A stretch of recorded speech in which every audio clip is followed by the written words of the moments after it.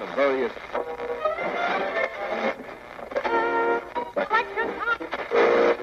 You just tuned in to Mocha Speaks. It's time for a real conversation.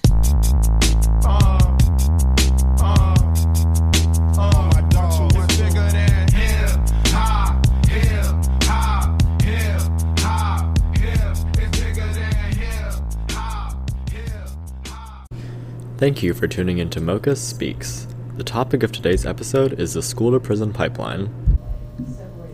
In Georgia, it costs an estimated $113,000 a year to imprison a child, but only $10,000 for a year of public education.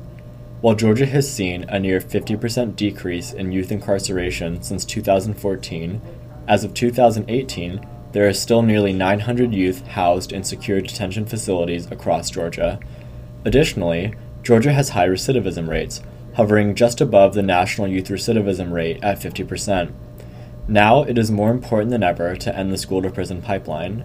While the cost to imprison youth is high, the cost to young people's lives is even higher. We now sit down with a young man in AADM's End School-to-Prison Pipeline program to hear his story. We will then hear about HB 231, a bill that stands in the way of progressive justice. Yo, this is Mocha Speaks. My name is Cassie Chantel, and I'll be filling in today. This is a very special episode, and we're going to deep dive into the End the School to Prison pipeline with the actual live guests. If you want to go ahead and introduce yourself. Hi, I'm RJ. Yeah. Okay, RJ, and how old are you? 18. 18. Okay, so are you still in high school? Yeah. What school do you go to? Foothills. Okay, got you. So, can you tell us a little bit more about your story? Just how did you end up on probation? So, like from the start, like the story. Everything you want us to know. Okay, so it was me and my mom's birthday weekend, and she let me get her car. B-Baby, at the age of 18, I went to go see a girl, and she was in Washington Wills. So as I go see her, spending time with her and stuff, but as I was coming back, like 5 minutes later, I got pulled over by the police, and then from there, it really wasn't nothing. So did you have your license at the time? Mm-mm. Okay, so that was permit. Okay, got you. So you had the permit, but you're 18, and then they pulled you over. Yeah, got you. So how did you feel when you got arrested? I kind of felt ill, like dang, I couldn't get no first warning or anything, like dang, cause that was my first time ever getting pulled over or first time ever getting in trouble by the law. So it really didn't shook me or nothing. It just, I was like, dang, I got pulled over. I wasn't tripping because, like I said, I thought I would go get a warning and then go back home, but I didn't. He told me since I had weed in the car, I still can go to jail for that. And my mom, I'm like, okay, that's kind of understandable, but I still thought I would have got a warning. So you're in Washington Wills. You're not even from there, right? Mm-mm. So you're in a city that you don't know. You just got pulled over. First time that. But you still thought you were good, though. You still thought, like, okay, I'm going to get a warning. So you were optimistic. But so you ended up going to jail that night? Yeah. Like that same time I got pulled over, I went to jail that night. So what was that process like? It was really simple. It's asking me a lot of questions. Asked me what I was doing down there. I just told him. I just don't like the jail part. I don't like getting booked in the system or stuff like that. How long were you in jail? For like a good 3-4 hours. Okay. Cause my mom and my godmom, they was in Atlanta. Cause they, like I said, we was celebrating our birthday weekend. So yeah, they had to drive all the way from Atlanta to Washington. Well, that was a birthday present from Mom, right? Happy birthday, Mom. So, do you think that this whole situation, like, helped you? Like, how do you feel like going to jail affected your life? I learned my lesson, as in, like, have my license, drive when I'm supposed to drive, and really don't go back there. Right. Those 3-4 hours, it was long enough, right?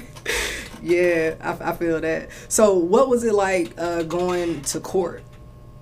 Oh, I was nervous because I ain't know what would they say about like the stuff that I did, like my charges and stuff. So yeah, I was nervous. Did you understand what was going on? Yeah, kind of somewhat. Yeah. Okay. How do you feel like you were treated like through the whole court process? Oh no, he was nice about it. Cause he could have easily gave me that weed charge, but he just dismissed it, and I could have easily got a DUI, but he told me I was reckless driving. So yeah, he was pretty nice about it. Do you think the charges or your situation would have been different if you weren't black or a person of color? Nah, cause the one that pulled me over, he was black. Got you. So, what have you learned so far since getting put on probation? It's a lot of stuff that I can and can't do. Yeah, that's what I see. How long have you been on probation so far? Since April 11th.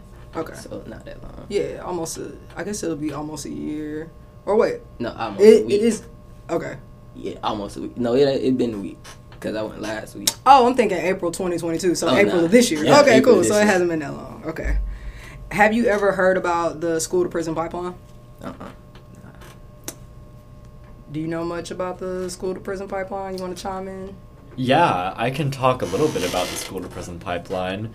So the school to prison pipeline is essentially this trajectory and pathway for kids who are in school. A lot of the times these kids are people of color. They're disproportionately labeled as having bad behavioral issues by teachers. So essentially teachers will single these kids out and start getting them in trouble for misbehaving. And that kind of predisposes them to being, to them thinking about themselves as like, I'm a bad person, I'm getting in trouble all the time. That usually leads into them doing other things that get them in trouble, or teachers will just straight out refer them to places that get them into more trouble, and then they sort of enter this sort of juvenile legal system, and then from there usually they end up getting incarcerated or putting into a youth detention center. And it really just goes to show that like teachers don't know how to handle certain students in the classroom. They really don't know how to work with students who come from different backgrounds and who might not have the behavioral capabilities of other students who are raised in more privileged environments. Really, at the end of the day, it just kind of boils down to discrimination, in my opinion. And teachers really need to learn how to work with students from all these different backgrounds so that they don't end up feeding into the school to prison pipeline, you know? Oh, that was a great explanation. So I guess that brings me to another question, like, how do you feel about your whole school like background, like from elementary school, middle school to now? Like, do you feel like you had a good experience going through school? Nah, after middle school, I just stopped wanting to go to school. So yeah, like from elementary to middle school, I think my behavior changed then, but my mom still kept me on track and stuff. So yeah, I know what's right and wrong and how to act and stuff. That makes sense. I think the middle school period is just like a real transitional phase anyway. Well, those are all the questions that I have for you today, RJ. Did you have anything else that you want to say or any advice you want to give to anybody else that may be going through what you're going through? It's going to be okay. That's all I can say. Yeah, I love that. Well, thank you again for sharing your story, and that is today's episode of Mocha Speaks. Featuring Cassie Chantel. And JW.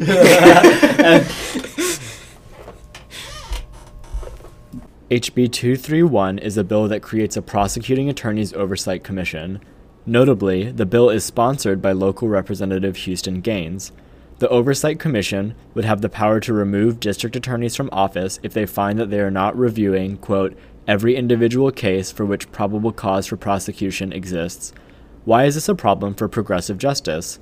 Deborah Gonzalez is a progressive district attorney and has done a lot in the name of progressive justice. For example, she is committed to not prosecuting certain drug offenses, such as simple marijuana possession. Houston Gaines is against this. He has issues with Gonzalez because she chooses not to prosecute certain cases. This bill and the oversight committee it creates causes a big problem for progressive district attorneys. Instead of being able to prosecute using their own discretion to represent the voters that put them there, they would be at the hands of this very partisan committee.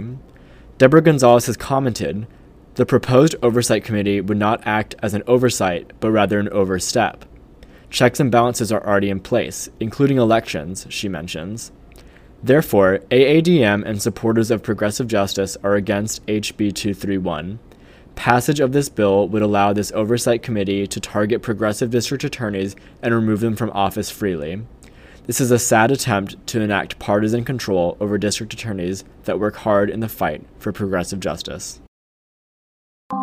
What's up, y'all? This is your host, Mocha Jasmine Johnson, and you just tuned in to Mocha Speaks podcast. It's time for a real conversation. Speak your mind, speak your truth.